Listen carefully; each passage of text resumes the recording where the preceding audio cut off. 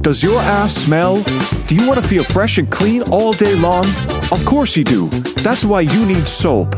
Soap is specifically formulated to gently clean, leaving you feeling refreshed and confident. Washing your ass with soap provides more than just a clean feeling. It helps to maintain good hygiene and can even reduce the risk of skin irritation and infection.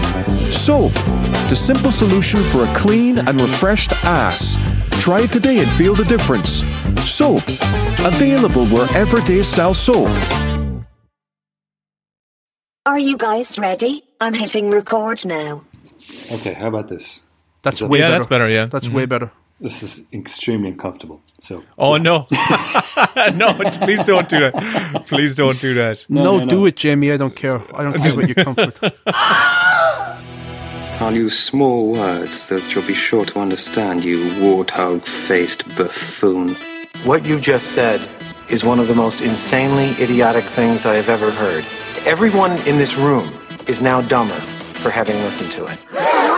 What did you say? You are a sad, strange little man. Don't call me stupid.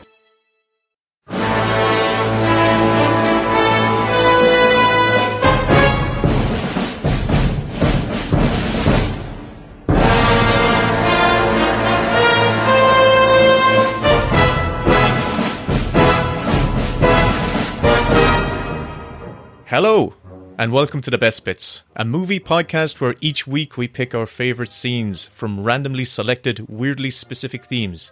I am your co-host, Will. Here as always, I'm being joined by my co-host and writer of 1 and a Bit films and 3 and a Bit episodes of TV, Kevin. Hello, Will. I have done 50 jumping jacks, 2 Red Bulls and a pot of coffee, and I'm ready to go. God bless your gentle heart and overstimulated and overcaffeinated heart.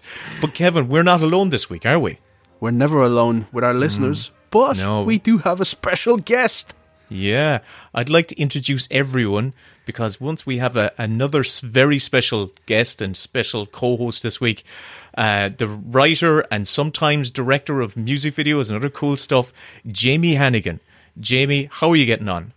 I'm fine. I'm apologizing in advance for the shitty audio.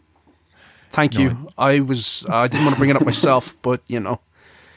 Jamie wrote Pilgrimage, which some of our listeners, I'd say, are familiar with, but it starred Tom Holland and John Bernthal, and it's a cracking little film. So, it's a great film. Is it available on Netflix or? I think it's available on Netflix in Canada. Okay. So. Getting out my VPN. There you go. And get that down your system.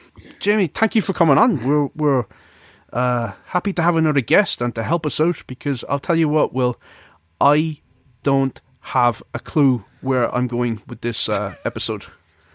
Thank God, Jamie. Jamie, you're in here. You're like our kind of like, you know, wild card pitcher that we're bringing in off the benches to come in and save the day. I'm going to use like sporting analogies completely incorrectly for the rest of the show. I just not really know how to appropriately use it. But it's Jamie, a game of 3 halves. I am definitely not the one who's going to be able to pick you up on that, Will. So oh God! You go ahead. Well, let's Jamie, play foot sport. Sports ball. We're here this week because last week Joe Barton pulled out the topic for me: best World War II scene. And, you know, it's like most of our topics, just a very narrow, limited selection of films to choose from. An easy selection. And, Jesus Christ, it's kind of mind-boggling.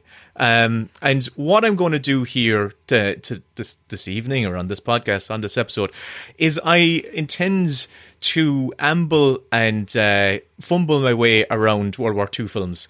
And Kevin, seeing as you're the guy who knows the least about World War II films... Oh, throw me under the bus. Well, you're self-proclaimed to be, you know, not really know about it. Did you get... I asked for help from your dad. Yes, you did. And I went, you won better. I asked my mum. Oh my God. Is she into World War II movies? Let's find out.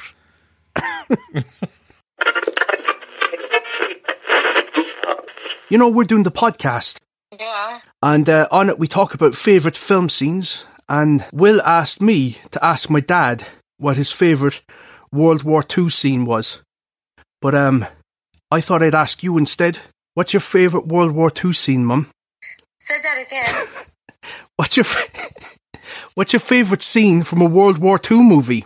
I don't watch them kind of movies. I watch soaps. What's your favourite soap? Coronation Street. Actually, I'll make it easier for you. What's your favourite scene from a movie? Oh, what's his name? Oh God, that black fella. What's his name? Jesus, that could be anybody. Eddie Murphy? Oh God, he'd be on there. He makes great movies. Morgan Freeman? Morgan Freeman. Really? He's my favourite actor now. Why? Because I love him. I think the movies he makes, he saved the last one I see. He saved a child, you know. Are you thinking of a gangster movie? Like the child was kidnapped. You're thinking of Denzel Washington, Mum. They're not the same. I don't know. So Kevin, could you not have said my movie? Your movie is very good. But I mean, that's going back. That's going back some time, isn't it? That's great. Thanks, Mum. What do you think of the podcast? I thought it was brilliant. It was fantastic. You've never listened to it? I did. I listened to some. Go on. Love you. I love you too, Kev. Do you like Will? And I love Will. I actually, on mic right now, I need to apologise to my mum because she actually meant Gone, Baby Gone. And it was Jamie, you pointed that out. And I went back to my mum and I said, hang on a second, did you mean this fella? And she was like, yeah, that's him. So it wasn't Denzel Washington in Man of Fire, because I was wondering, why would she be watching a film where he's sticking hand grenades up a guy's arse and blowing him up and stuff? Big Tony Scott fan, your mum, eh? Gone, baby, gone. But I thought she was talking about Morgan Freeman and Kiss the Girls or something like that. That's where I thought she was going. No, it was Gone, Baby, Gone, which I now get it. But yeah, I asked my mum, and because I was like floundering, I also asked my dad. Yeah. And do people want to hear? Please. Seeing as you've played your mom, I would, and I loved her pick. I think she brought us some place that we didn't expect. Just kind of what we want to do in the podcast is take our listeners down unexpected avenues. I would love to hear what your father's pick for best World War II scene would be. So, could you play it, Kevin? I was just going to say, Podbot, play it, but I'm not going to say that. Here we go. Go on. My dad. So we have to talk about World War II scenes. Yeah. And I wanted to know, what are some of your most remembered or most liked scenes from World War II movies? Because you like that part of history. Well, basically, in no particular order, I like Stalag 17. Why? Well, I like William Holden playing Sefton, and I like the part in there where they discover how to get the information back from the Germans. It was directed by Billy Wilder, one of my favourites. I like Bridge on the River Kwai. Yeah, but that's your favourite one, isn't it? One of my favourites. It's okay. No particular order. When Alex Guinness, Colonel Nicholson, is locked up in the hot tub and he comes back out and all the men are standing outside and they all start whistling Colonel Bogey to him and applauding him because he wouldn't give in to the Japanese. Do you mean a hot box? In a hot box, yeah. Yeah, he wasn't in a hot tub. Not in a hot tub, no. He might have been later. That's a good one. And I also like that for the fact that Carl Foreman and Michael Wilson were two of the Hollywood blacklist writers who had to work in secret because they wouldn't get the funding from the Americans to make it if they knew that they were working on it. Right. That was a good one. I like Private Ryan with Spielberg. Spielberg's quite good. Yeah. What scene in that? I like the scene where they're recruiting Upham and he's panicking about he doesn't want to go where they're fighting is going on. Upham is the translator. Tom Hanks says to him, come on, I don't want to go there, there's Germans there. have you ever fired your rifle? Only in basic training. That'll do. And then he tries to grab his typewriter and he says, no, you don't need that. And he just hands him a pencil. I like that bit. A bridge too far, I like that. I like the scene where Michael Caine, who's the Irish Guards tank commander, and he's having a bit of a spate with Horrocks, and he makes some joke about, oh, not me again. And Horrocks says, what was that? And he said, oh, yes, sir, only too willing to help. Yeah. You said the Irish Guards. Michael Caine was playing someone in the Irish Guards. He was the Irish Guards tank commander, yeah. Granddad, your dad, was in the Irish Guards. He was in the Irish Guards, yeah, but he didn't figure it on him because he'd been blown up in the desert. He fought where? In the desert and at Normandy. In North Africa? North African desert, yeah.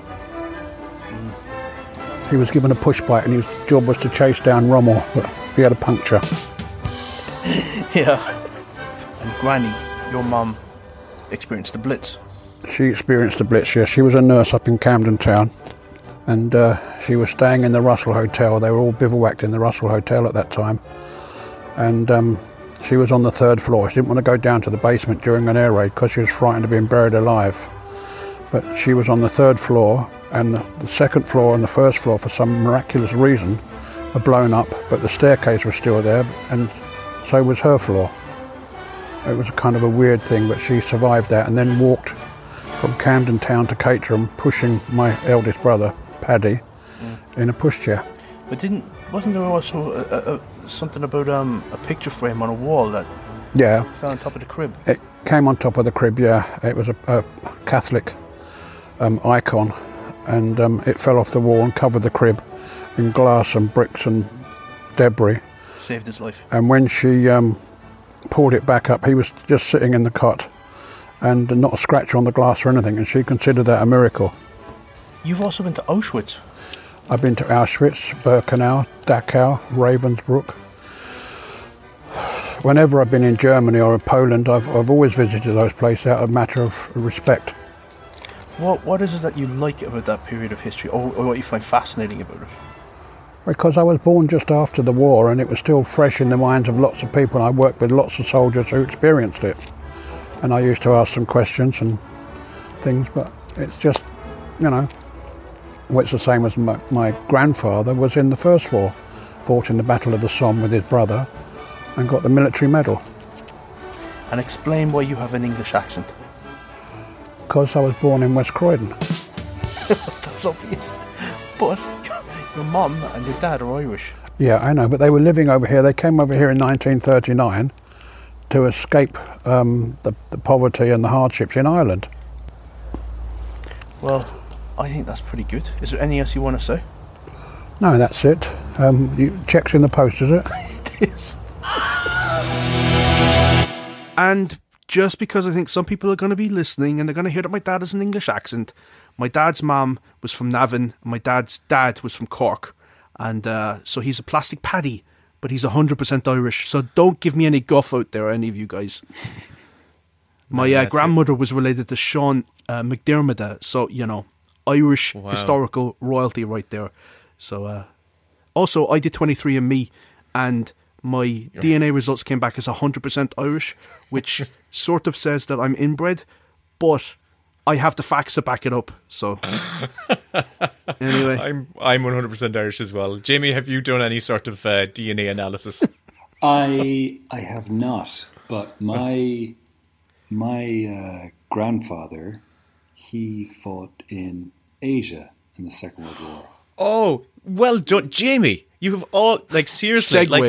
like the star picture. Jamie has managed to steer us back on topic. So he fought in Asia. Was it he was stationed in Burma? Wow! Oh my God! And did he survive the conflict? That's my question. I am here, so yes.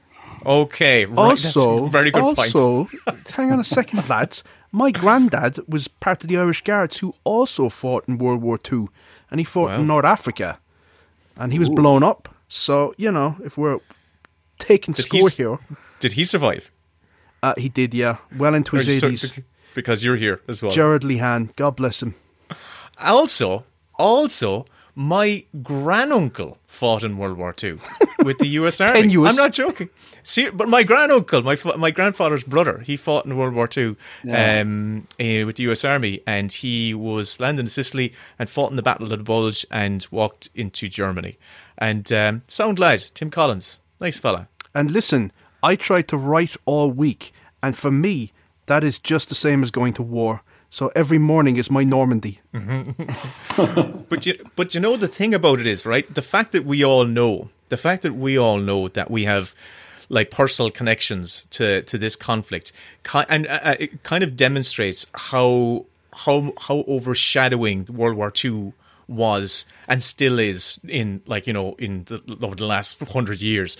Everyone is like reaching into that window of like 6 years to actually see what their own personal connections were to it, because it truly was a world war, a war that spans the globe. And when I started doing the research for this, when I actually looked at like how many films were made, I actually stopped counting at like 500. I just went not counting anymore. Literally, sorry, Kevin. Literally, I'll say it again one more time for Kevin. Literally, every decade there have been hundreds of films made since the 1940s. Hundreds of films made on in and about or surrounding World War II, because every country seems to have their own World War II film, and Ireland doesn't. Great point. That's not the only country, but I was I'll shocked. tell you what, though, if I was to write a World War II film, I would set it in Ireland, and it would all be about like the Irish involvement in the war. Wait, wasn't there something about the prisoner of war camps they had in Ireland, because they were supposedly imprisoning British? I think so, with the Germans. Yeah. But I would Byrne? Perhaps. Good man, Jamie. You're putting us to shame already. Fair play to you. I was just going to finish my joke, if that's okay with you guys. Go on. My story about everybody in Ireland going to mass and having loads of children and chasing fairies. So that was our World War II movie. That was what I was going to say before our guest rudely stepped on me. Yeah. They called it the emergency. That's what my great aunt would tell me that time, because they had, food rations and everything, and it was like, not getting blown up, but we were slightly impartial. We were slightly. We played our part. We had, our harbours, and wasn't. I just watched Greyhound recently, which is a really good submarine sort of a movie with. Well, you don't see the subs in the movie, but it's the film with Tom Hanks, and they the Apple one, right? Yeah, the Apple one. It's really good. Although there's not really much to watch on Apple. Wolfwalkers. I knew it. Setting you up. They dock in Belfast. So, yes, I'm gonna get the historical details all wrong here, but I have some memory that there was an agreement where the UK could use Irish ports or something because during the war. I'm probably misremembering this because I have a memory like a sieve. Like I mean, I guess I'm welcome to the club. Well, this is the screenwriter thing. You become an expert in something for like a very short space of time that it takes to write your script, and then the moment it's gone, it's like I knew a shitload about 13th century Ireland a few years ago, and now I know all that information is being pushed aside for something else. Yeah. That's the way we prep the episodes. We learn everything for that recording, and then we forget it all immediately after we hit stop. I forgot it before we started, so I'm ahead of you there. So World War II then, Will? World War II, and my point being, the fact that there's so many bloody films, it means that everyone has some sort of connection to it, and it also means that there is a plethora of stories to draw from. Not as we just pointed out, not every nation, but a whole lot of nations had films coming out in the 1940s. Denmark's, Russia, America, UK, Germany had films coming out, and when I started looking at it, I was just going, okay. I was thinking, how are kind of films represent? How does that conflict? How is it represented differently in each era, in each decade, you know? And that was one of the ways I was kind of interested. So, like, for instance, in the 40s, what you got was a lot of propaganda films straight away. So you got... Yeah, you got the Mrs. Miniver was a film that really kind of like helped push, you know, the Americans to kind of not push them, but it was like the intention of it was to be a propaganda film to draw Americans into the war, get them more invested emotionally in that conflict. And you had Leni Riefenstahl, who was the German filmmaker who was doing all the Nazi propaganda movies. Yeah. And everyone was doing their propaganda. Everyone, like the UK were doing it. They were all doing the propaganda movies. But it didn't take long. Once the conflict was over, there was the whole kind of era of what I kind of call the sex dad's comedies. movies. The carry-on movies. Oh, I call them the dad movies. You know, those World War II dad movies that were kind of retelling the kind of the big tentpole events of the conflict, like the Longest Day with John Wayne and Dam Busters. Dam Busters. There was just an absolute dredge of these films. Now, they're great crack on a Sunday afternoon, like Where Eagles Dare. I actually really enjoyed Where Eagles Dare with Clint Eastwood and James Mason. But what I'm going to do is I'm going to give you a couple of my picks from each of these kind of like topics that I'm going to come up with, like subcategories, and see if it sparks anything in ye. One of the films that I thought that Jamie, one of my favorite films. Okay, Jamie, have you any opinion about The Great Escape? Any feelings about The Great Escape whatsoever? I have this weird feeling. That's one of those... Because when you suggested this topic, I kind of got a bit... I thought immediately, oh, it's one of my favourite movies. And then I was started thinking, as you were saying, how wide the topic of World War II is. And The Great Escape obviously fills as one of those classic dad movies.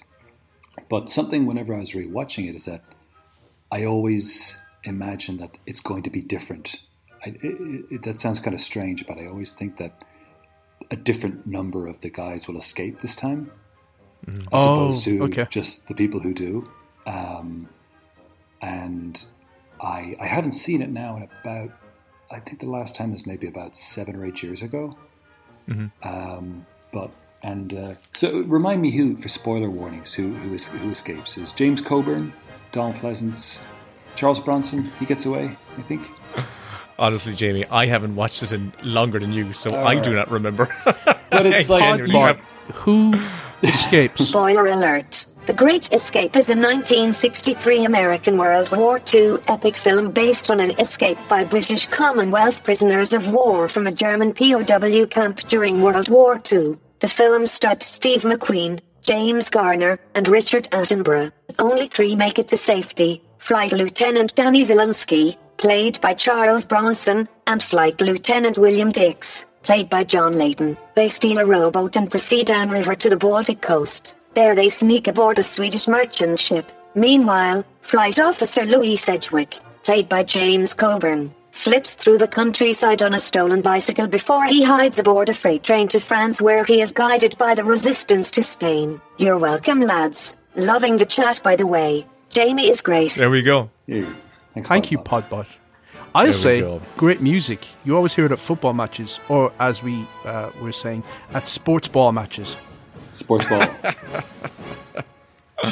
But what were you saying, Jamie? So you were saying that each time you kind of forget, you don't remember who actually escapes at the end of the day. Yeah, it just. I mean, now I've seen it. I think this, if I were to watch it again, would be the 3rd or 4th time, and I kind of remember the last time I saw it. I remember thinking, like, being aware of this and then making a special concentrated effort, like, okay, who survives here? Because it just is one of those really. It's a laid back movie, and then like spends a long time hanging out in this very chilled out prisoner of war camp, and then they escape, and it's more like a caper. Yeah. Up until a point where like a whole bunch of them suddenly get machine gunned after they've been recaptured. And like, oh, that's quite that's because it is very capery. It is. Tonally, it's very light, isn't it? It's a very kind of like, that song is quite chirpy and upbeat, and you just have that image of Steve McQueen just doing that cool leap over those huge fences. And that's one of the good things in the cooler, World War II. Throwing the ball against the wall. Yeah. You don't really get those capers with like the Vietnam War. No way. That was something I was going to bring up, because we grew up, I think all of us, except for Kevin, I think, who's in his early 20s now. Yeah. Aging. I mean, 1999, great year for me to be born. But growing up, Kevin, in the 80s, like Vietnam was that was the war where I guess that was the most vivid one. And the Second World War was the good war. That was like, you had very clear goodies and baddies. But it's weird. That's what I kind of, the thing I found kind of compelling and but interesting was how, like, they had managed in that era, they kind of managed to make World War II cozy and warm and nostalgic, and for a certain swath of films. And when I was trying to say, okay, what's one of those films that I actually kind of hold near and dear to my heart, and I don't really know why I do, but there was one that I really like. It was in my head the last of that big tentpole-y kind of like, huge cast reenacting a massive event in World War II, and for me it was A Bridge Too Far, which came out in 1977, I'm pretty sure. We need reinforcements and, above all, ammunition. Till the general are coming. They're coming tonight. 2 days, they said. We've been here 9. Why don't we just try to bash through? Well, as you'll know, I've always thought that we tried to go a bridge too far.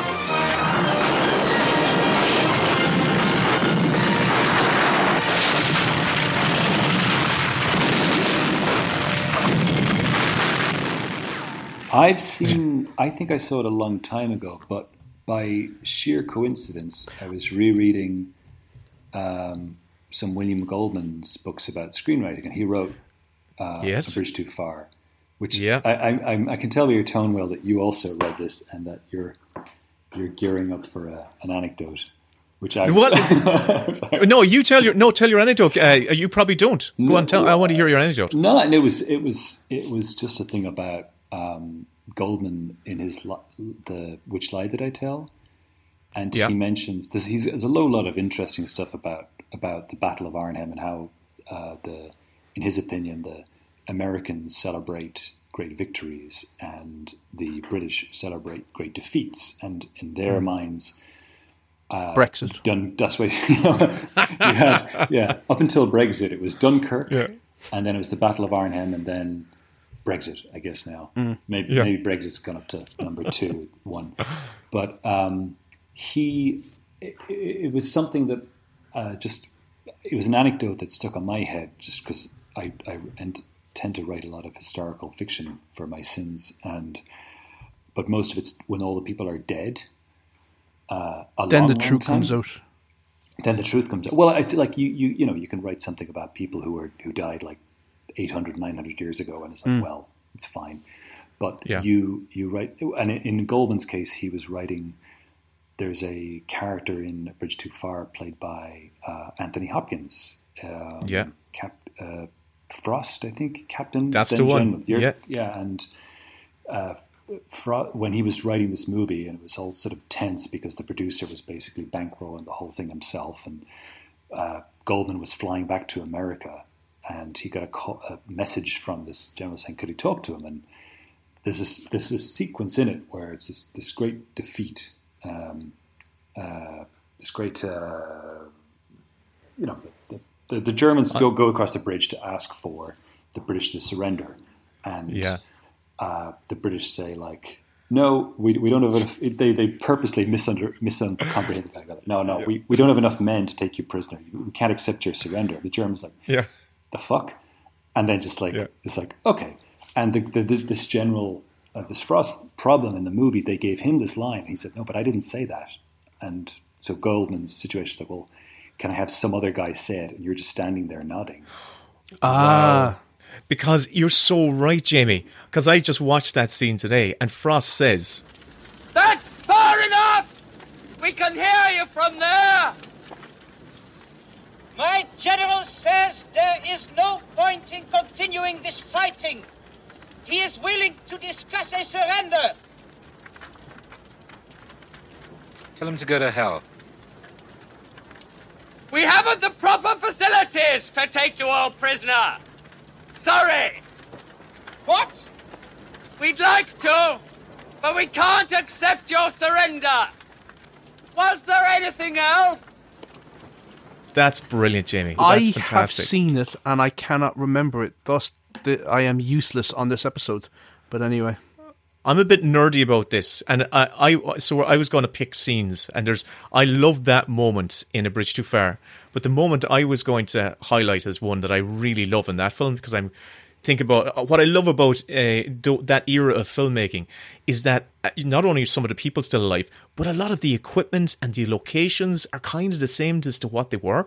So in this case, it's a film based around the Operation Market Garden, where 35,000 men were dropped behind enemy lines, basically in the Netherlands, and its armored column were supposed to break through and join up with them, and that was the whole idea. But it all completely went to pot. But to recreate the dropping of those 35,000 men, they actually bought aircraft. Maybe not the exact. I can't remember the name, the exact aircraft. But they actually dropped 1,000 men and thousands of dummies. Wow. So we actually see it, an actual real life recreation of all of these aircraft carrier in the air. And it is a gorgeous. That's their kind of like the tentpole sequence, because it takes up like 3 minutes, and seeing these parachutes opening up in the air is like watching jellyfish floating in the water. Like, it's gorgeous, it's beautiful, and I kind of love it because you wouldn't get that now. Again, Kevin, this is you and me going back to kind of saying, "Oh, it was great back in the day," But it's so beautiful to see the real thing, not a digital effect. Yeah, it's gorgeously made. So I love that one. I really do. Cool. That's a great anecdote, Jamie. Thanks. I wasn't going to bring it up, and you totally. When you started saying it, I went, I remember that in the book. I remember that. That's a class moment. It's a very his book talking about how he tried to adapt that, because there was some crazy turnaround where the guy was like, "This is going to be in the cinemas," and like he gave them a specific date in 1970 something, and I was like, okay, so Goldman had like a couple of months to write it, and then like they had a couple of months to get their cast together, and then they were shooting. And Goldman was like, it wasn't a studio. This guy was putting up all the money himself. He was your Podbot will, I'm sure, come up with the name of this producer. A Bridge Too Far was produced and financed by Joseph Levine and Richard P. Levine. The budget was $25 million. Thank you, Podbot.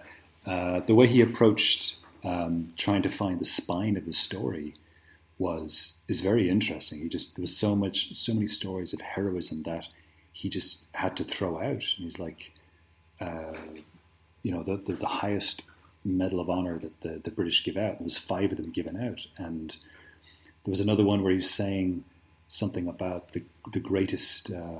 This general was saying this is the greatest act of heroism he ever saw. Where, as you were saying, well, the guys were dropped at this bridge, but they had to get across the river. What their plan was, they'd send these guys across the river under cover of fog or under cover of night, and then they would wait there, and the second wave would go across, and then they would secure both sides of the bridge.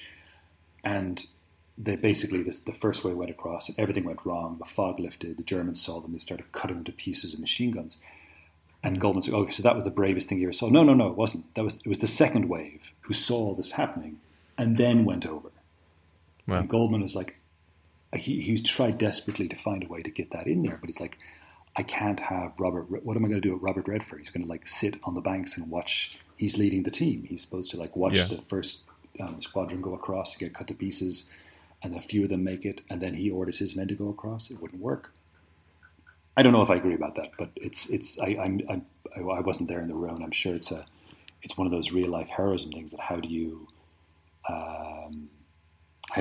get across that? Because people are used to movie logic where, everything has to happen in the moment. You don't have ebb and flow. Oh my God, I'm just hearing you say that he had 2 months to write it. I'm thinking, oh, that's the dream. To write something that you know is going to be shooting in 2 months? Let me at it. I'm getting my dates mixed slightly fudged there, but it was a very tight turnaround. He had to do it. And I'm sure. I was like, it's amazing. Oh, Jesus, for something of that scale, like, God help you. Yeah. He's kind of one of the... He really has... William Goldman has become one of the not godfathers, but he's definitely a deity in this hall of this podcast anyway. And episode his name has one. come up so many times. But the great thing about many times. World War II, you think about other war conflicts, but with World War II, you've got aerial dogfights, you've got battles on beaches, you've got, it's other sides of the world where it's, with the Anzac army, up against the Japanese, or it's bombings, or it's, it took place everywhere. And there's something really, I'd say the reason that you can get 500 or however many you said movies, thousands, is because there's so many specific. It's like Star Wars. It's like all these different planets and different battles and different types of battles, and it's just you could make another 1,000 and you wouldn't even cover a fraction of the stories. Not only that, you can keep recycling. You can tell the same story or multiple times. We've seen so many D-Day landing films at this stage, from The Longest Day to Saving Private Ryan. Yeah. And there's one I want to go to because I've got a couple of films I really want to hit on the road here. I was talking about the kind of the dad movies, right? Mm. But there's a kind of, when we went into the 70s, there was a change. That change in the mindset, the more cynical. Obviously, the world was in in the midst of the Vietnam War, and as a result, there was a kind of a vibe, going through cinema as well. Oh wait, but I got it. I think I got. What is it? Is it the Dirty? Is it the Dirty Dozen? It wasn't. Is it Kelly's Heroes? No, I want to talk about Patton.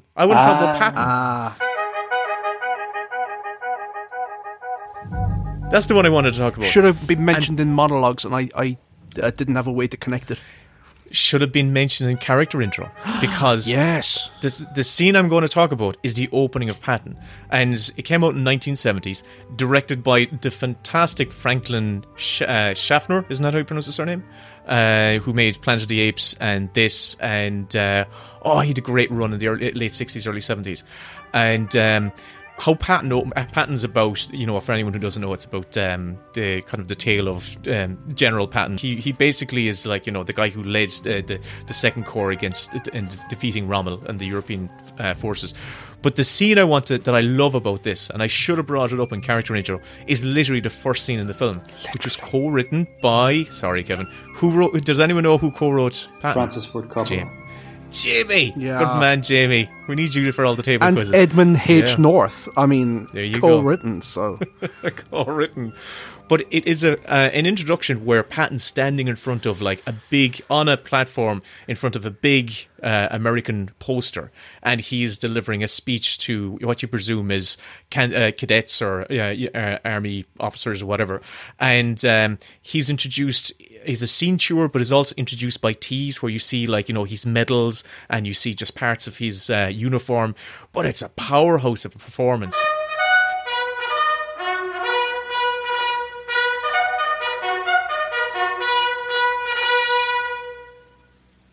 You seated? I want you to remember that no bastard ever won a war by dying for his country. He won it by making the other poor dumb bastard die for his country. And it's a cracking scene.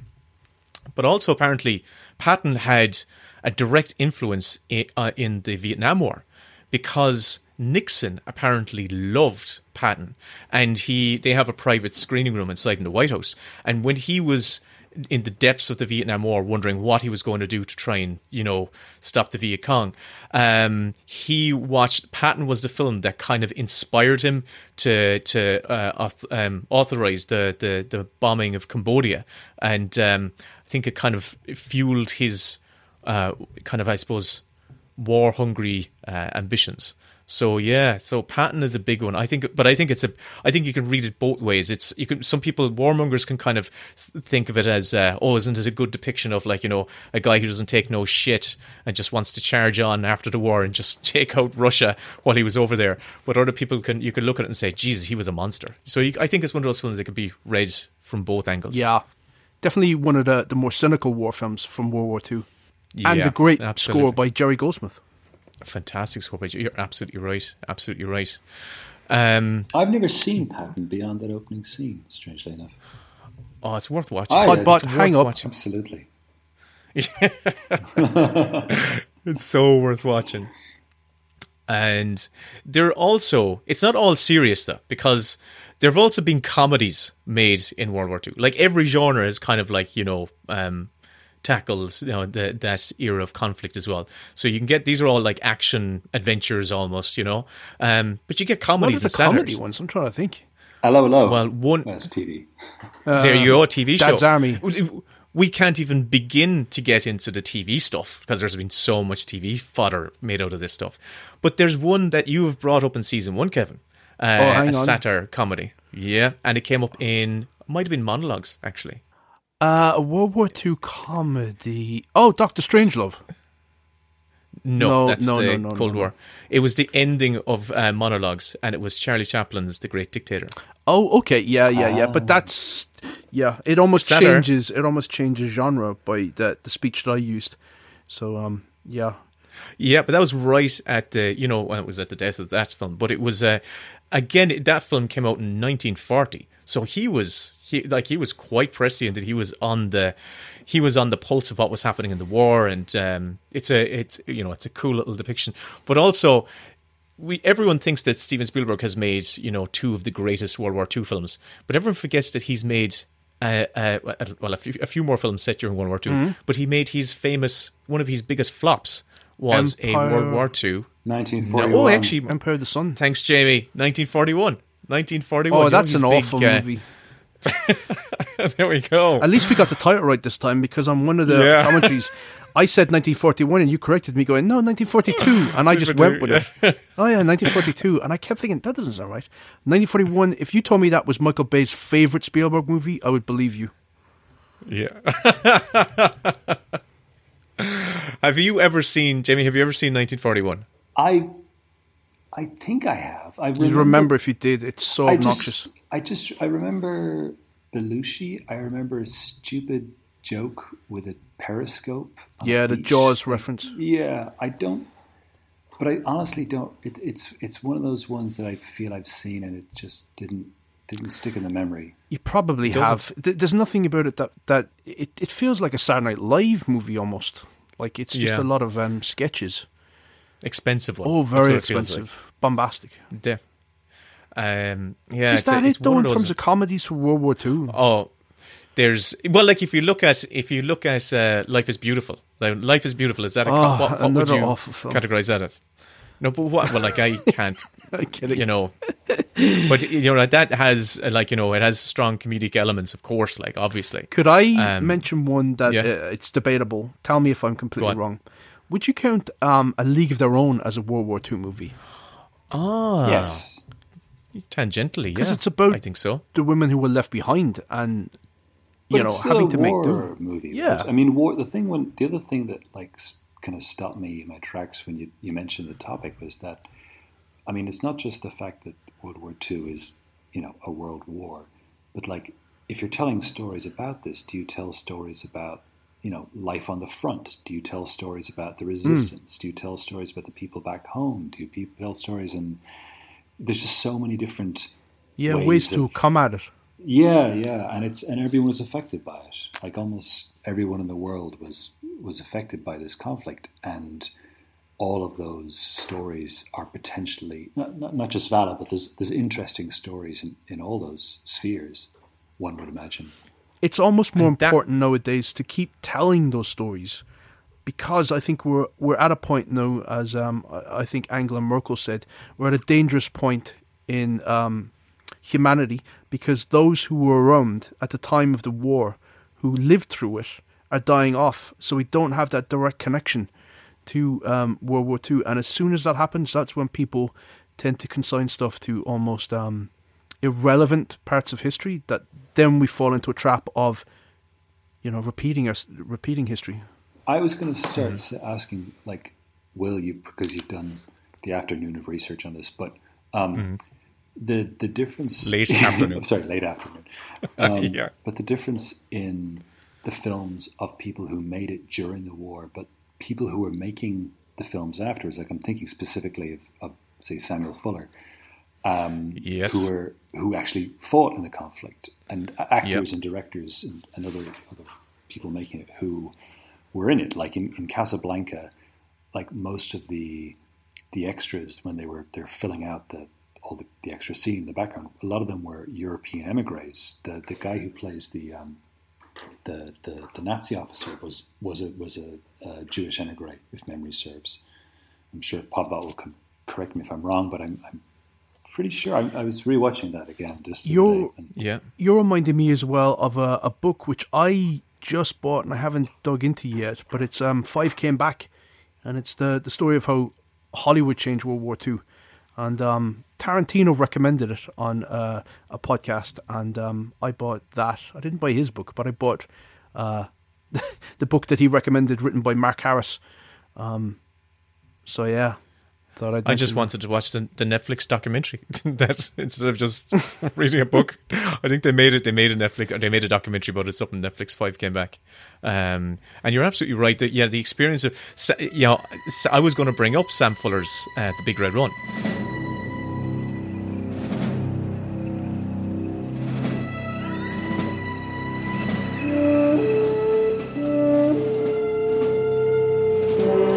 Let's go. 1942. There probably wasn't a worse way to grow up. Don't panic. It's a bushwhack. Because for me, that was the first war film that moved me, as you know, in my life, moved me from the dad movies into the kind of more serious. There was a darker edge, a more, not darker, but a more realistic, depiction of how the war affected people and how weird and surreal and awful it was, but also tonally all over the place, where, there was a great camaraderie between people, and it wasn't all about stoic acts of heroism. They were cowards, and there was brutality, and there was murder, gruesome murder on both sides. And that was a film like Big Red Run that was made on a really low budget. I think it was produced by Roger Corman's brother. It was so low budget, it wasn't even Roger Corman. But that's another film that had an unofficial director's cut that was like I think it came out in the early 2000s, called Big Red One Reconstructed, because he released a novel. He had the intentions to make his grand World War II film, but as the budget kept getting slashed on him, so much of his set pieces were just left by the wayside, and things were just left in bits and pieces. But they had managed to cobble together something to kind of create this remastered version of the film. I want to see it, but I think he wrote a novelization of the film as well, which included the scenes that were cut. So that's a fantastic film, starring Mark Hamill, post Star Wars as well. It's a cool one. You should watch it if you've never seen it. I found, doing as much research as I could for this topic, that it was starting to get a bit heavy, because some of the films that I'd avoided watching, that I now decided to watch, I avoided them because the subject matter felt like it was going to be bleak, and the films didn't disappoint. I watched The Pianist this week for the first time, and that is a really harrowing film. There's some imagery in that, the Polanski film, which I'd sooner forget it. It was so horrible.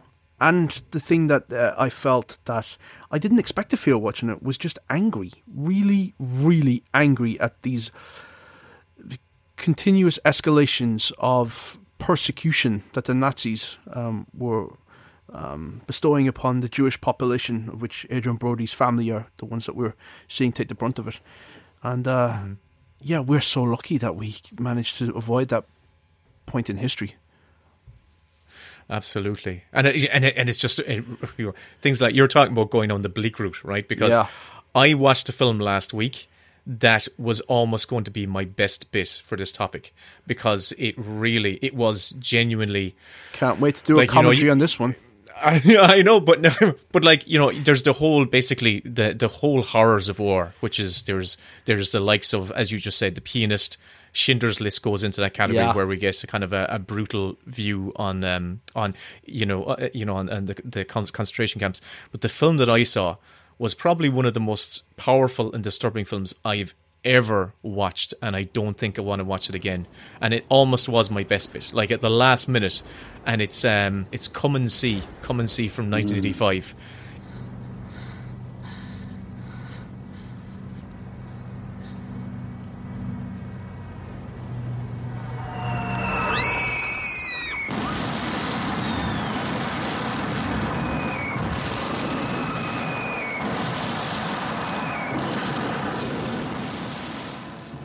Did you just watched that for the first time this week? Last week. And probably a lot of people out there don't know what Come and See is. Because I only became aware of Come and See because it appeared on a lot of like best films ever lists, right?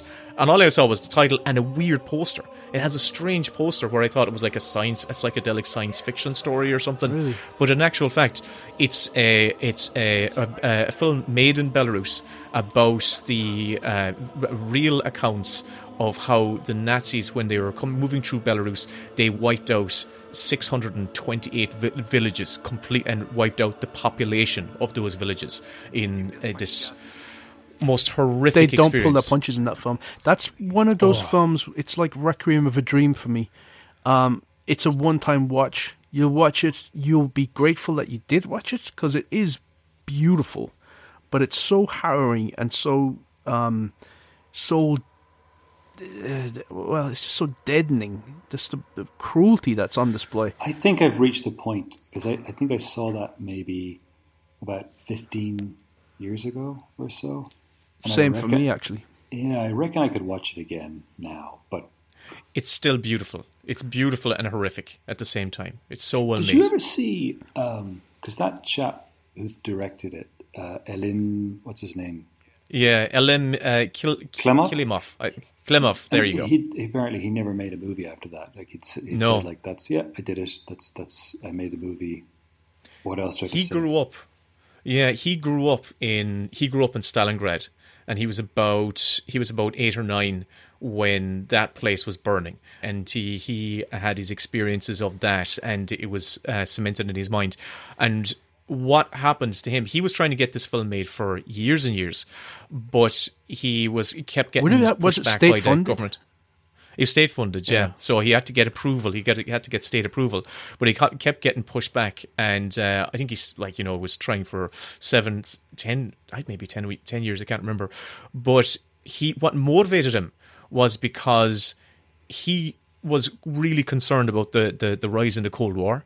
And he was saying, Jesus Christ, people are forgetting how bad that was. And he found this book, and the book he found was I Am From a Fiery Village, which is a kind of a collection of stories of what happened to Belarusian, the natives of Belarus.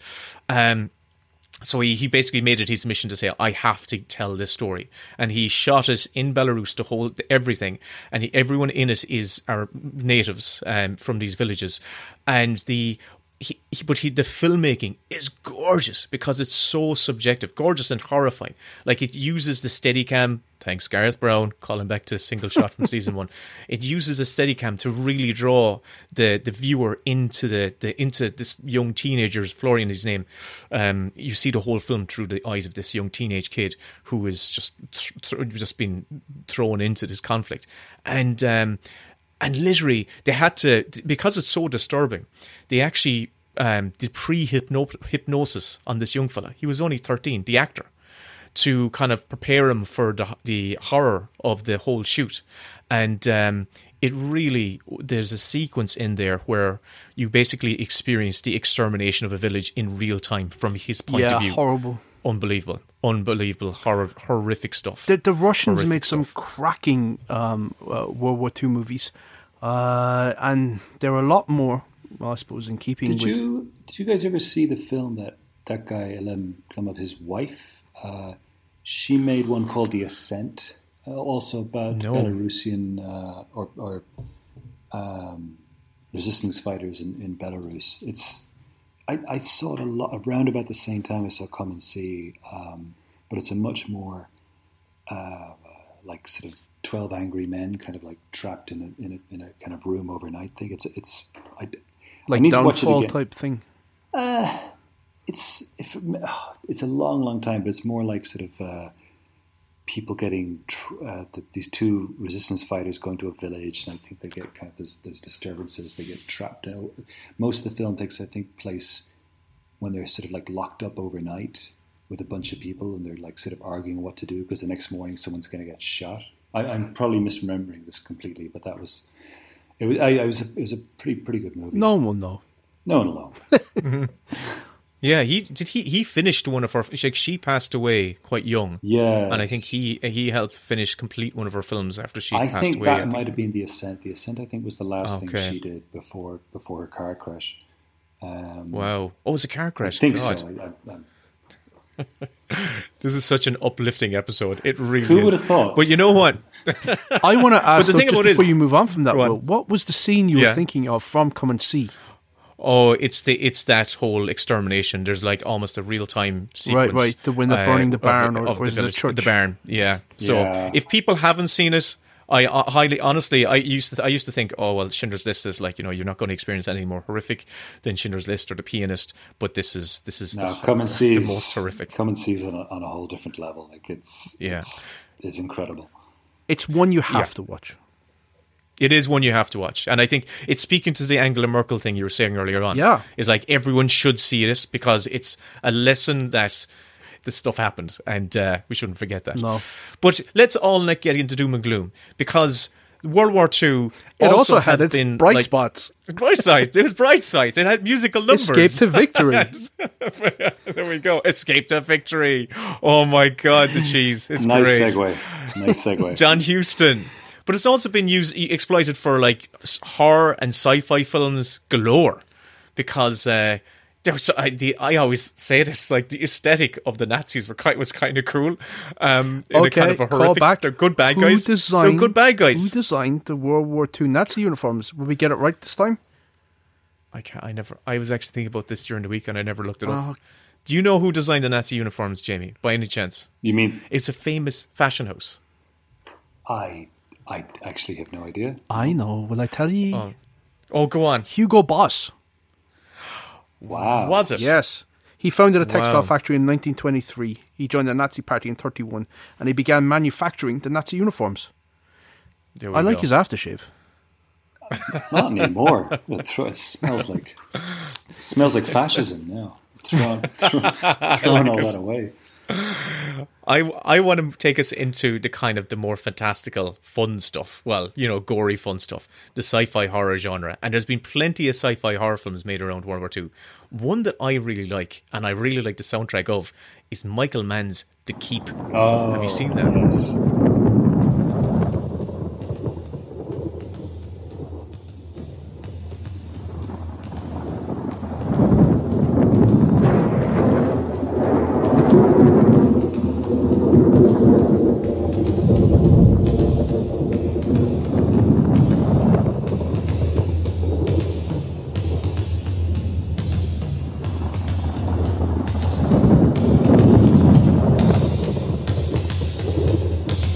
Oh my God, I've seen half of that as a kid and it freaked me the fuck out.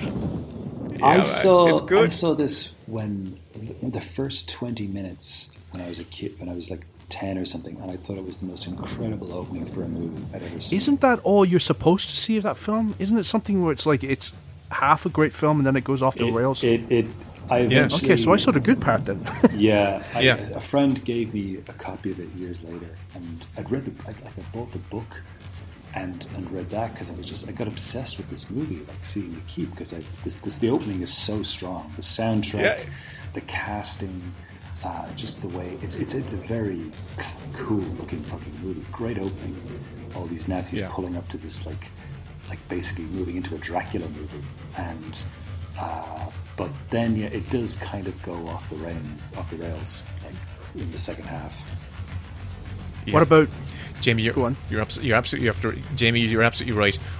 Go on YouTube and watch the opening credits on YouTube with that soundtrack, and imagine and someone out there, some aspiring filmmaker out there, take that opening title credit sequence and make the rest of that film the way it should be made, because it's class. It really is class. It's dirty, it's gritty, class soundtrack. Yeah, I love it. Kevin, what were you going to say? Captain America. For the rest of the world, he's just codenamed Captain America. And the power to save millions. The Jerrys have an experimental rocket ready to fire at a target somewhere in the United States. Only he could defeat a superhuman madman. They got a fellow called the Red Skull heading up their outfit. Whoa. I love me my Marvel movies, and I love Captain America. Listen, let's not disparage. I enjoy Marvel. Marvel's good crack, Bad. But yeah, you're right. Avengers. I'll go Hellboy. I think Hellboy's fun. Hellboy was did some fun with that. Would you stuff. count Inglourious Bastards as a sci-fi movie? Because that is just rewriting history, and it is a romp. That is a blast of a movie. My name is Lieutenant Aldo Rain, and I need me 8 soldiers. We're going to be dropped into France dressed as civilians. We're going to be doing one thing only. Killing Nazis. Yes! I had a whole rant to go off because... Rant away, Jamie? Well, look, this... I was reading the Once Upon a Time in Hollywood novelization that Tarantino did. And he will kick your head in if you say it's a novelization. Sorry, it's... anyway, no. What is it? It's a novel. What does he call it? He calls it a novel. Fine. It's a novel. Fine, it's a novel. It's like it feels like bits and pieces of when he was writing the thing, and it's very enjoyable. But it reminded me when I saw, and spoiler warnings for both Inglourious Bastards and for Once Upon a Time. Yeah, we should probably start getting into the habit of doing spoiler warnings on this podcast. We just spoil the shit out of films. Well, everything. The ending of Once Upon a Time in Hollywood it centers on the Manson murders, except in this case, the Manson cult people run into Brad Pitt and Leonardo DiCaprio and get murdered, and it's a happy ending for the Sharon Tate and Polanski.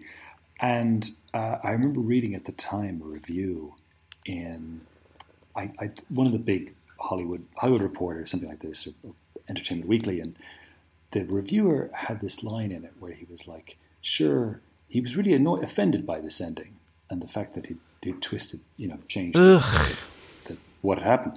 But the thing that annoyed me, he was like, I mean, sure, in Inglourious Bastards, Brad Pitt's paratroopers, the squad, killed Hitler. But I mean, didn't the Americans, they did defeat the Germans anyway? And I was like, yeah, but they didn't defeat him in 1944 when, leaving, millions of people died in the concentration camps after that.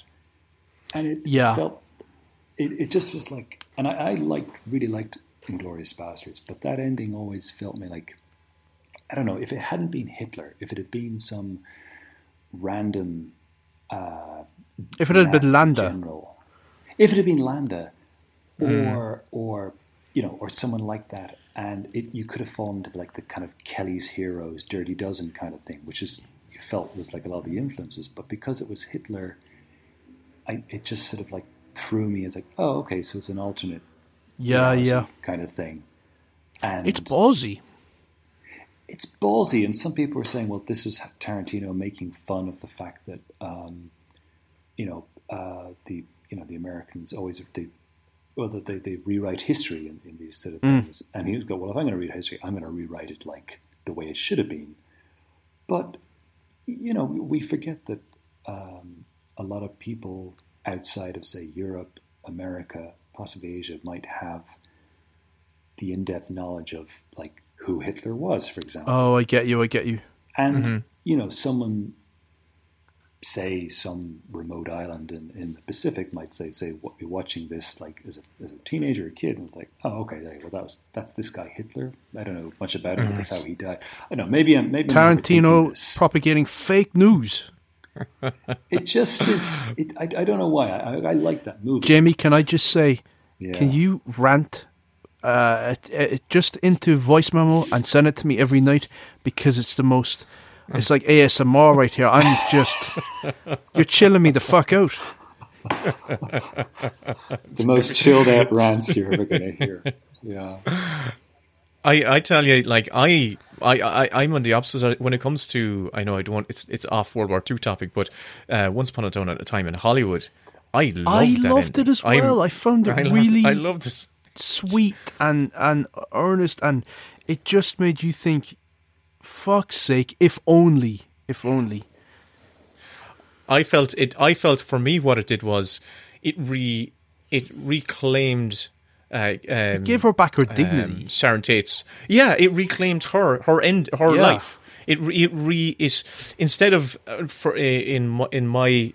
whenever I hear Sharon Tate up to that film, I used to think, oh my God, that awful ending that poor woman had. Defined by what was perpetrated against her. Exactly, upon her, against her. And in this film, all of a sudden now, when I think of Sharon Tate, I go, oh, wouldn't that have been such a lovely ending for her? And I think of Margot Robbie, I think of that fun space, and I actually don't think of the Manson murder. By despicable. I felt he reclaimed. He gave her spirit life. He reclaimed it from Manson and those awful decades. I feel that like Once Upon a Time in Hollywood is almost like a companion piece to Jackie Brown in terms of it just having a sweetness to it that none of the other.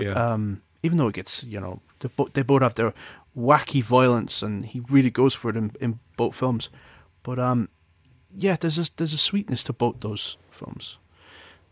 The novel does have a big Elmore Leonard feel to it in parts of it, I thought. I enjoyed it. And I enjoyed the movie too. Like, the ending didn't... I think maybe because of Inglourious Bastards, I was keyed up to expect it. I love all his films. And I know that it's quite fun for people to take him down a peg or two, because he is a bit of a blowhard. But I just love him, and I hope he doesn't retire after his next film. I hope he just keeps going, and... because I'm in the camp of Tarantino can do very little wrong in my eyes in terms of his actual films. Now the thing about it is, if one wants to think of this movie as a fairy tale or a Fantasia, you're welcome to. Feel free. That's not really exactly where I'm coming from on it. Where I'm coming from is this. In the course of my story, my characters change the course of the war. Now, that didn't happen because my characters didn't exist. But if they had have existed, everything that happens is fairly plausible. 99999! Oh, yes. If there had been a Frederick Zoller who did what he did at that time in the war, I'm sure Goebbels would have made a movie about him, the way America made a movie about Audie Murphy. And if Frederick Zoller looked like Daniel Bruhl and was as charming, then he could have been cast as the lead, and then they could very well have had a big premiere, and so on and so on and so on. Das ist ein deutscher Abend. Now, can I steer us back into World War II, please? Wouldn't that be great? I suppose. Kevin's enthusiasm for this topic. Imagine if you got this topic in the Spin in the Wheel, Kevin. Oh my God, what this episode I would have turned it into sort of like an air raid where there would just be like bombs dropping around me and I'd be trying to crack codes and I want to rattle out, right? Actually, there was The Rocketeer. That was a fun sci-fi action adventure film. Wasn't that fun? Wasn't that fun? So I'm lifting up. Of course, Indiana Jones is absolutely connected to these things, but I shall not get into it. Love it. There's one I have to mention, and it's the most obvious choice, but this is not my pick. My pick is going to come after this before I ask Jamie what his pick will be, right? I have to mention Saving Private Ryan. Colonel, I've got something you should know about. Yes? These two men died in Normandy. This one at Omaha Beach. Sean Ryan. This one at Utah. Peter Ryan. This man was killed last week in New Guinea. Daniel Ryan. The three men are brothers, sir. I've just learned that this afternoon their mother's getting all three telegrams. That's not all. There's a fourth brother, the youngest. He's somewhere in Normandy. We don't know where. That boy's alive. We're gonna send somebody to find him. and we were going to get him the hell out of there. Some private... Spielberg's film came out in 98, and that Omaha Beach sequence at the very beginning. Because how, up to that point, World War II, as we already mentioned, kind of in Western cinema, World War II films kind of went out of vogue once the Vietnam movies kicked in. And that lasted to the mid-90s, or kind of up into the early 90s anyway. And it wasn't until, like, Saving Private Ryan came out as all of a sudden World War II became hot again. And I have to say, that opening sequence and what they achieved was shot in... Where did they shoot that in? Was it Wexford? I thought it was Galway, somewhere along... No, it was on the East Coast. Jamie. I think you're right. I think it was Wexford. It was Wexford. I'm going to say Wexford. So there, and hey, people say Ireland wasn't involved in the war. The D-Day landings happened in Ireland, and there's all those guys and that soldiers were Irish Army extras, and that's a fact. So so there we go. Oh, can I just mention a film that I didn't really give my pick, and I don't actually know what scene I would pick, but a film that we haven't mentioned that I think is beautiful, and it's another side of the conflict. It's on the Japanese front, but it's The Thin Red Line. In this world, a man himself is nothing. And there ain't no world but this one. I've seen another world. Sometimes I think it was just my imagination.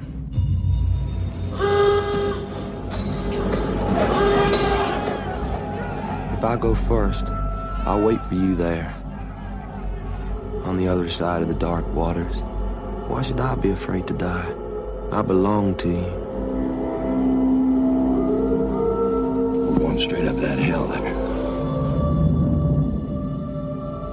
How many men do you think it's worth? How many lives? There's nowhere we can hide.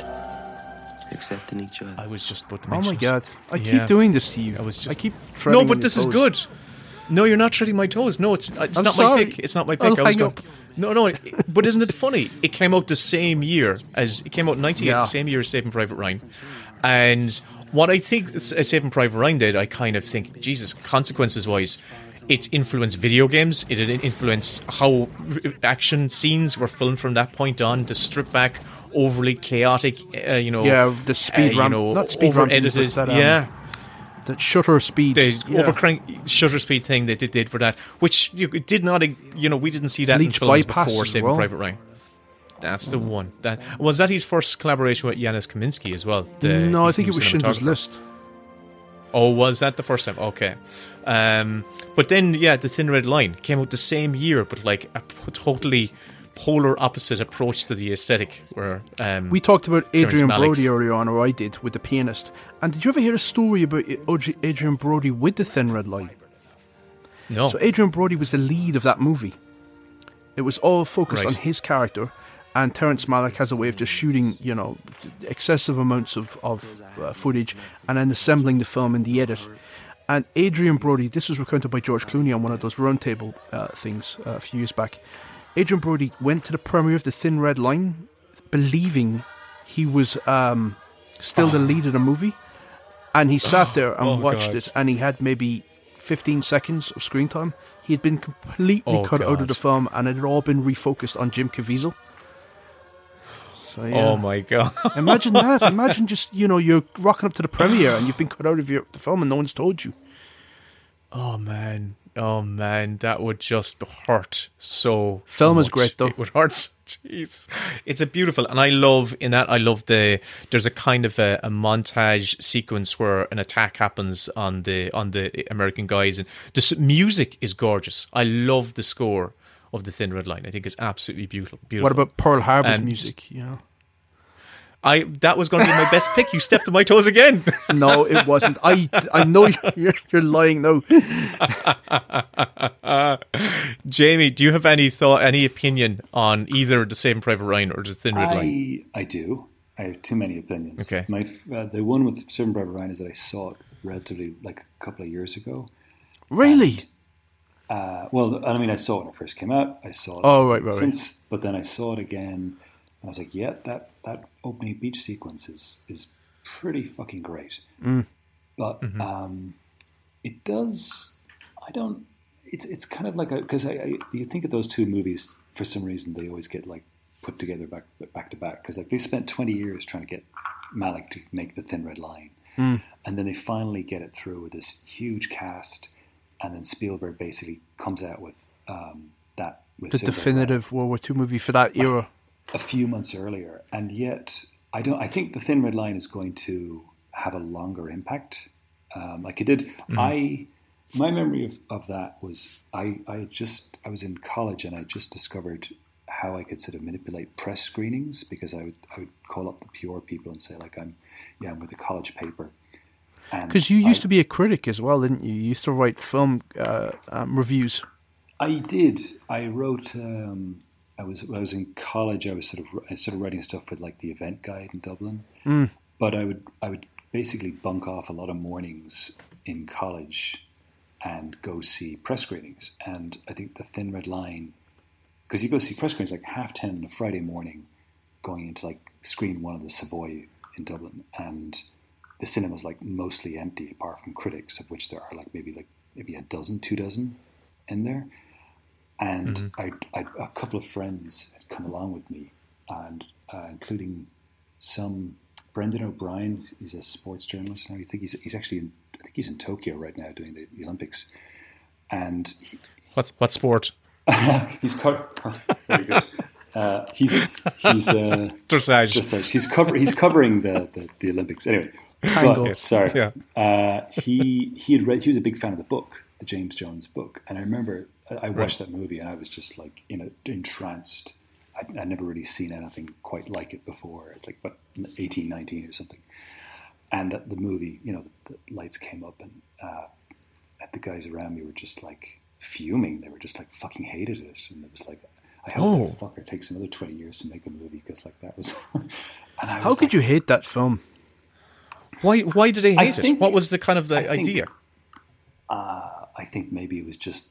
It's. I suppose if you're a fan of the book, the guy James Jones also wrote From Here to Eternity, and it is, the book does say focus more on the Adrian Brody character, and it's got more of a spine to it. It's more like a traditional. It's not as elliptical. It's not. No, it's very much like a lot of the stuff Malick kind of took his own thing and ran with. I was entranced with it, and that's the perfect way to describe that film. Yeah. I watched it just again because I hadn't seen it in about 10, 15 years, and I was certain that was going to be my pick. And then I blurted it out earlier in a group text to you. But then I was like, I really need to rewatch it. And watching it again on my like little 13-inch laptop with, shitty sound. And it started out, I was like, I can't hear every second word. But by the end of it, I just, again, was, as you say, entranced. It's like a waking dream. Yeah, and it's not it doesn't go into the it has its like my mindless moment from that, and I've got a couple, but probably I think the attack on the hill, where the two guys they're scouting, they know there's Japanese up on top of this fucking hill, and like Jared Leto is like one of the many like blink and you'll miss it famous faces, like, okay, go Jared Leto says, go up there, Jared Leto. Not a reason I love it. Yeah, and he's like, he tells his two guys to go up the hill, and they're just like, it's this amazing. The hill is just like all this long, waving green grass, and the guys are just like walking. They know there's something wrong, but it just looks so beautiful and so peaceful. And suddenly, just this like they're walking, and they're just like shot and fall down dead. And then Jared Leto is sort of like, oh fuck, but I have to order the rest of these guys to go up, and so they order this charge, and they all get like they're all getting slaughtered, but. It's that moment when the two guys they get mown down, and then it just cuts to like the clouds pass over the sun, and you just see the shadow go over these shimmering over the grass. And it's so peaceful, but also you just don't know what's there, and it's an entrancing. There's a lot of entrancing movies and bits in that movie, but I don't know. That's one that kind of like stuck in my head.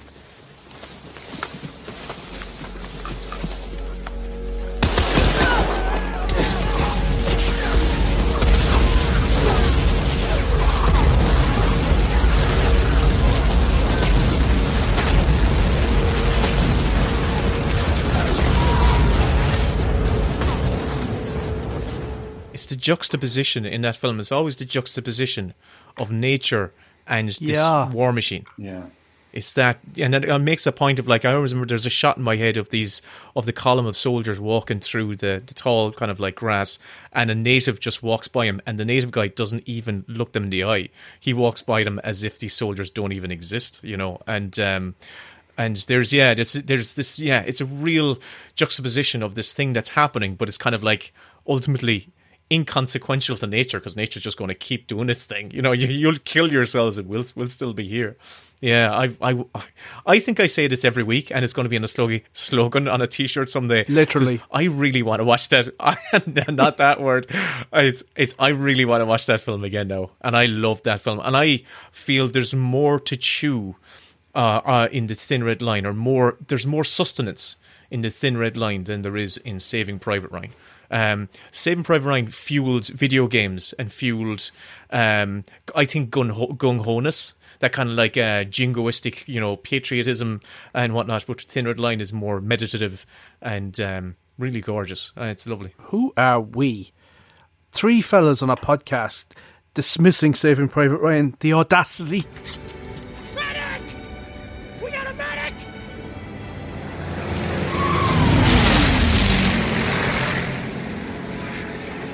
They're tank busters, sir. P-51s. So before we get into Jamie's pick, I'll quickly do my pick, right? And my pick, Kevin, like you've, listen, fair play to you. You stood on my toes about a half an hour ago. It's from Dad's Boat, or Dad's Boot, as they call it.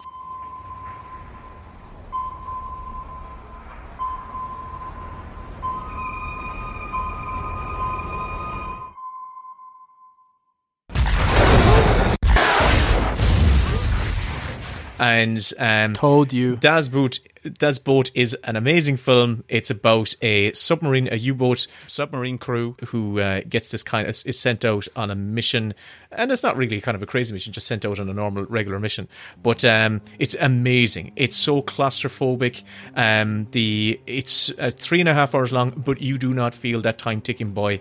It is absolutely so intense and riveting. And what I love about that film, okay, there's a sequence in it. The sequence I love in it, my best bit in Das Boot, is the kind of like the midpoint, kind of like big point where the U-boat has tracked down a convoy, an Allied convoy, and they've successfully torpedoed a couple of ships. And there's this immediate elation amongst the crew of these young lads, and they're so overwhelmed and overjoyed. But immediately they see a destroyer coming for them, and they sink, and they go from being the hunter to immediately the hunted. And what happens after that is the most tense sequence of seeing these young lads stuck in a tin can, get bombarded and just pummeled. And they get, almost crushed, and you feel they're almost dead, and they sink to the bottom of the ocean. And as they go lower and lower and lower, the tension builds and builds, and even the submarine itself starts to pop the bolts, and they're like bullets going off inside the thing. The chief mechanic goes kind of, loses it and starts threatening to shoot himself, or just open the doors and all this. It is so tense. But what I love about this film is that it's philosophy. It's not a dad movie, because isn't war jolly, because it's certainly not jolly. It's horrific. It's anti-war. It's almost these young sailors are. You can see they've become tired with the rhetoric, or the kind of the Nazi, I suppose, ideology, and just they've become tired of war. But there's a line in there. There's a war correspondent in there. We're in this young lad's shoes, as he's kind of like basically just following along, going on this mission. He was going to write a piece about it after the fact, but he has a line in it which I think he describes war as a place where cruelty and grandeur reigns. And I went, wow. And I think that, in my head, I went, yeah, that's what war movies are. It's the depiction of the grandeur of the mechanics and the cruelty of what we're doing to each other. That is a superb quote. Yeah. So that's my best World War II scene pick. It's from Das Boat, 1981. Watch it. But Jamie, I want to know, seeing as you are our special guest this week, if you had to think about this, what would your best World War II scene pick be?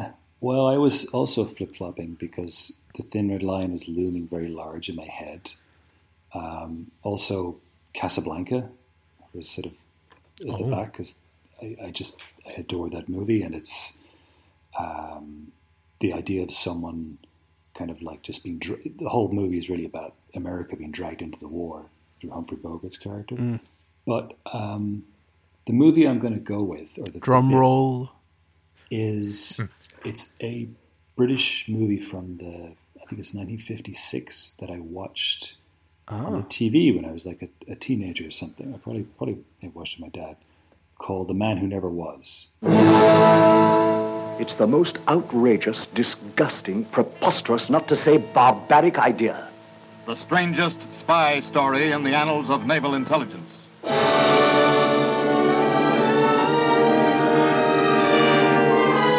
This is the man who created the man who never was. You wave an airy hand and say, George, go and get a body, as though there was nothing to it. Well, you try. Nonsense. There are hospitals, nursing homes, mortuaries. I've tried them, not a hope. You see, Monty, every body belongs to somebody. And it isn't a thing people want messed about.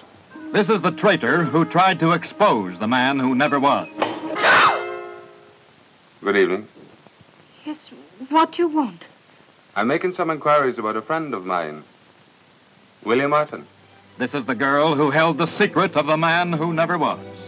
Lucy, this is Mr. Patrick O'Reilly. Hello there. Mr. O'Reilly is making inquiries about Willie Martin. Willie Martin? Willie Martin? It's no good making inquiries about him, mister. Willie Martin doesn't exist. This is a true story. It actually happened, but it could not be told until now. And it is about Operation Mincemeat. And this story was about this British general had the idea they're going to basically take a dead body, dress him up like a British officer, give him fake papers saying that the British intend to invade Sardinia and Greece instead of what their plan was to invade Sicily. And they're going to drop this guy into the water. They find a guy dead of pneumonia. And they are going to drop him in the water off the coast of Spain. And the currents will take him in. The Spanish, sympathetic to the Germans, basically sent this body and the information on it. And that the Germans would change their plans accordingly and put all their defenses into Sardinia and Greece. And I was trying to rewatch it again, but I was unable to find it sort of on YouTube. It won the BAFTA that year. Yeah, it's the thing about the script. The thing about it is that it's all about process. Mm-hmm. And basically you run through this whole thing of the guy's like, well, how do you get a body? And that's all this sort of, I don't want to say fun, but it's basically like the coroner basically, you think it's an easy job. You guys all, we've got hundreds of bodies, but they all have people, they all belong to people. And I can't just give a body out to be used in this way. And of course it has to be top secret. The Germans have to believe that this is a real person, the man who never was, and that these plans are real. But the thing of it is that if this goes ahead and the Germans take these plans and some of the head of the German army there is suspicious, and he's like, I don't want to act on this. Hitler thinks it's genuine, but this head of the German army thinks, no, I want to investigate this. So they basically send a spy to London to dig into the background and see if this is real, if this man was real, if these plans are real. And if memory serves, it's actually an IRA guy who is in. This part is probably invented. As regards to there being a spy, but this is kind of what I like about it, because it's this people trying to survive history. They're not it's not the Winston Churchills, it's not the Hitlers. Mm-hmm. You're not, as a screenwriter, you're not trying to invent reasons why they did the things they did. And the second half of this movie is this guy who is ostensibly a bad guy, but he's basically trying to figure out if this is real, and he's sending a report back to the Germans. And he's sort of he's visiting what this guy's widow was. And I can't exactly remember how this sort of happens, but he sort of becomes pretty convinced that this guy was real and that this woman who's husband or boyfriend had been killed recently is genuine. And he's like, I think it's true. He sends this message back to the German authorities, but I just need to check. And at this point, that the British authorities are onto him, and they're sending police to arrest him. But this IRA guy is going, if I don't radio back within the hour, then assume that it's fake, and I'll be arrested. Mm. And so there's this great weird tension of this guy going out, trying to make this investigation, and then the police going to invest. And you know that if they arrest him, basically, and you know what happens. It's the Allies won the war, but there's this great tension, and you're not really sure. Like, this guy's kind of charming, but he's obviously the bad guy, and I don't really want him to win. But I'm kind of interested in whether he's going to figure this out, or are they going to arrest him? And there's just a lot of different complicated parts of differing tension, different types of tension at play there. And I remember watching this when I was younger, and just going, that's a really just cool. I don't really know what I'm supposed to feel here. I'm tense. I want to see what happens next, but I just don't know how it's going to play out. I don't know how I'm going to feel whether or not it plays out. So that's kind of my take. I've not seen that. What was the name, Jamie? What was the name of the film again? The Man Who Never Was. The Man Who Never Was. It was directed by Ronald Neame, who also directed the Poseidon Adventure. Wow. So there you go. Okay. That's one that I need to know. Seek out after this and watch. I love it. I love when I have nothing to say. But no, it's but I love it when it's just like, basically it's just not us mirroring each other and kind of like, yeah, I know that film. We were in the cinema together when we were 8. But no, that's really cool, Jamie. That's after you put something totally I didn't even know it existed, and you've made a compelling case there. Loved it, Jamie. Thanks, man. Okay, well, Jamie, listen, it has been fantastic having you on, and I love getting your insights on World War II movies. I listen, watch Pilgrimage if you haven't seen it, and I'm also looking forward to Jamie's upcoming new movie, The Damned, which sounds damn exciting, Jamie. What's that about? Thank you. The Damned is set in 19th It's a rom-com. It's a rom-com, yeah. That's kind of all I get hired to do, is do rom-coms. It's a historical film. Yeah, 19th century Iceland, isolated village. They're basically cut off for the winter, and a ship, while they're sort of rationing out their food, and a ship gets shipwrecked off the coast. Fjord. Yeah, off the coast. Yeah. And they have to make this decision on whether or not to rescue them, and then risk their own remaining food. Class. And that's about as I think it's about as much as I think that's what the press release has already said. So I'm safe in saying that. It sounds hilarious. I can't wait. It is a laugh out loud. Fun time. Giggle romp. Oh, yeah. Man. Well, I'm looking forward to it, Jamie. So I've given you the wheel, Jamie, and all you got to do, just open up the app and just spin it and hit me with something completely random and weirdly specific. Okay, I'm spinning the wheel. Spinning. It's usually very loud in the ears, isn't it? Yeah. It is. It's not so bad for me this week. Okay. What would you like to hear? The truth. Okay. Well, you have kid protagonist, so I don't know what you can. Best kid protagonist scene, Kevin. Does that work for you, Kevin? Do you think you can work with that? I can work with anything. Kid protagonist. Okay. Immediately the one that comes to mind is the one I'm not going to mention. There we go, Wolfwalkers. Just in case it comes up next week. I was going to say Song of the Sea. Yeah. Song of the Sea. Yeah. Oh no, I won't go that way. Pilgrimage. Tom Holland was a kid in that, isn't he?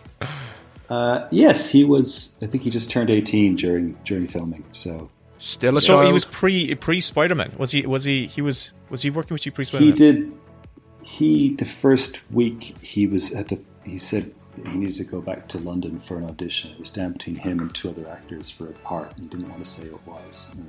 I can go on. I was like, it's for Spider-Man. All right. And then he went on the very last day of shooting. We were having a wrap party. He had to get a flight to Atlanta to do a screen test with Robert Downey Jr. Oh, wow. Wow. Was he on set while you were shooting? Was he flipping all over the place?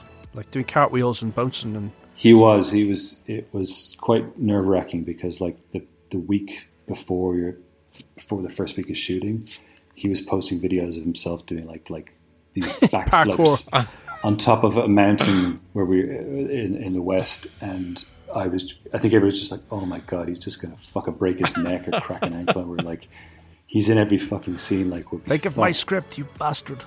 Yeah, but I think he didn't. Thank God. We were very grateful for that. Well, cheers, Jamie. And kid protagonist. Next week, I suppose, my brothers. Oh, God, that's a deep cut. Jamie, thanks so much for coming on. It's been a pleasure. Thank you for having me, guys. Absolute pleasure. It's a lot of fun. Oh, man, it was great. Jamie, can you wish everybody a good night and to sleep tight and do it in your Jamie voice. Lovely, mellifluous voice. Oh, mellifluous. Good night. Sleep tight. And remember... No, actually, I don't have I was going to think of some calming words there at the end, but I don't have any. So don't let the bed bugs bite. Jesus Christ. Yeah. just close your eyes. Just close your eyes. And don't think about nipples. Oh, Jamie. Good night, everyone. I'm happy with that. And follow us on Twitter thing. Do a Twitter handle and oh yes, like and at Best Bits Pod. Do your likes. And LinkedIn and Facebook and Share. And recommend us 5 stars. 5 stars. Cheers. Love you. Thanks, Jamie. I'm going to go and have a nap now. The Best Bits podcast is produced by Will and Kevin. All audio clips and music heard in this episode is the intellectual property of the respective copyright holders, and no infringement is intended. If you enjoyed this episode, please like, share, subscribe, rate, review, all that good stuff. If you have any notes, comments, scene suggestions, or just want to get in touch with us, email us at bestbitspodcast@gmail.com. And here is a clip from the lads' latest Mini Bits bonus show. The full episode, plus 100 more, are available on their Patreon. The Best Bits with Will and Kevin. No, the Best Bits with Kevin and Willem. For the films and the TV and the latest films. Something. Don't forget that you owe us €3. Okay. You can't. You don't know what? Oh my God! I did a whole Irish theme. The Best Bits with Kevin and Willem. Talking TV and latest. Okay, right. I'm gonna find the fucking thing because it's gonna be the music to start the episode. I don't think I've heard this. You have. Well, maybe you haven't. I don't think I have heard this. I do.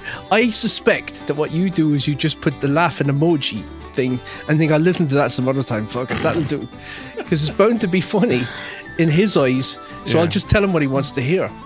I actually only laughy emoji when I've actually listened. I should have taken the hint that nobody was responding to the Podbot one. Like nobody was giving me any reaction to it. And I thought they hadn't listened to it yet. And then of course I was delighted with that and people hated it. It's not. It wasn't easy on the ears in the sense that it was just her monotone voice, so there was no up and down. That's the thing. Yeah, I know. I tried my best. You're a bug and I'm a feature. Pray to this mantis or I'll eat you. And if you don't know my name, here's an update to teach you. I'm Puppet and I'm the future. An AI podcasting computer. The number 1010011 producer. I'm a psycho. Yeah, that's exactly what did you do. So, don't forget, now you owe us €3. Come off the stage. I've not heard this. I swear to God. I'm going to send it to you right now, and you can get a genuine reaction. I'll actually listen to it. So I have my WhatsApp open. The Best Bits Kev and Willem, about the telly and the latest film. Talking shite, they're the dynamic duo. Don't forget, now you owe us €3. Come off the stage, That's genuinely my first time hearing that. I just could easily have just scrubbed it from my memory. That's the other thing that could have happened. How do you operate? I generally just go on impulses. So if I need to toilet, I just toilet. And that doesn't necessarily mean I need to be in the proximity of a toilet. Yeah, that's what I'm saying. You just go. I just nappy it, Kevin. I just adult nappy it. Oh, we've got loads to talk about. I've watched a load of things. So have I. But I think I should get one thing off my chest straight away, because I think the discourse out there sometimes can feel really artificial to me, and it can feel like people will films to be worse than they are in order to have something to point at and ridicule and sort of create content about. Should I start the timer? Is this, have we just started? Start the timer, because I'm raring to go. I saw Madam Web. Right. I honest to God know nothing. All I know is I saw a poster. Very recently it went, there's a Madam Web film, and what is it? So it's a Spider-Verse adjacent Marvel movie. Yeah, it's one of these Sony things where they did Venom and they're doing Kraven the Hunter, and it's sort of an offshoot of the Spider-Man movies, but I don't know what universe they're in, because they're trying to blend them all together. So is this the Tobey Maguire Spider-Verse? To me, it feels like it's in that space. Anyway, I thought, I'm done with superhero movies. I'm just over them. I watched Captain Marvel not long ago, and I thought it was just tedious. Are you thinking it's so lifeless. The Marvels, not Captain Marvel? Is that what Marvel's? Well, she's in it. Captain Marvel. Captain Marvel 2.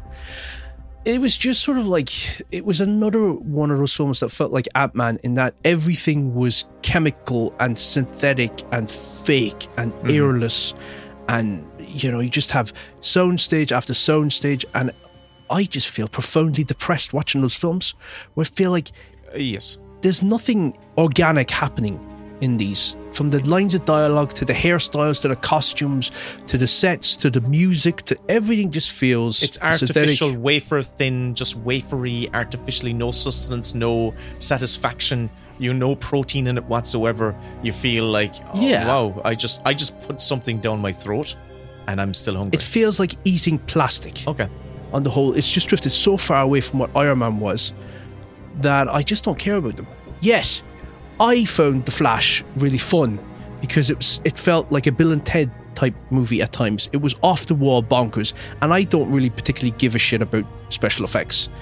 Whether they're good or bad, I can buy into it because of the ideas behind it or the concepts behind it. So I wasn't like revolted by the special effects of The Flash. I just thought, it's funny to see babies falling out of windows and being put into microwaves and things like that. So I went into Madam Web, not really giving a fuck about the genre, but I wanted to see it for the sake of having an opinion on it. And the trailer was awful. It had that terrible line reading in it from Dakota Johnson where she's shitting out exposition. And I think people had the film's cards marked at that stage. And the film itself, to me, played like a Final Destination action thriller. And I thought it was really pleasant. It didn't bother me in the slightest. I didn't have any of the issues that everybody else has. It was a reluctant hero with no superpowers whatsoever other than having premonitions, trying to keep 3 teenage girls alive against somebody who's like the evil version of Spider-Man who wants to murder them. And they just played that out in a very cinematic way where it felt like a Sam Raimi type Spider-Man.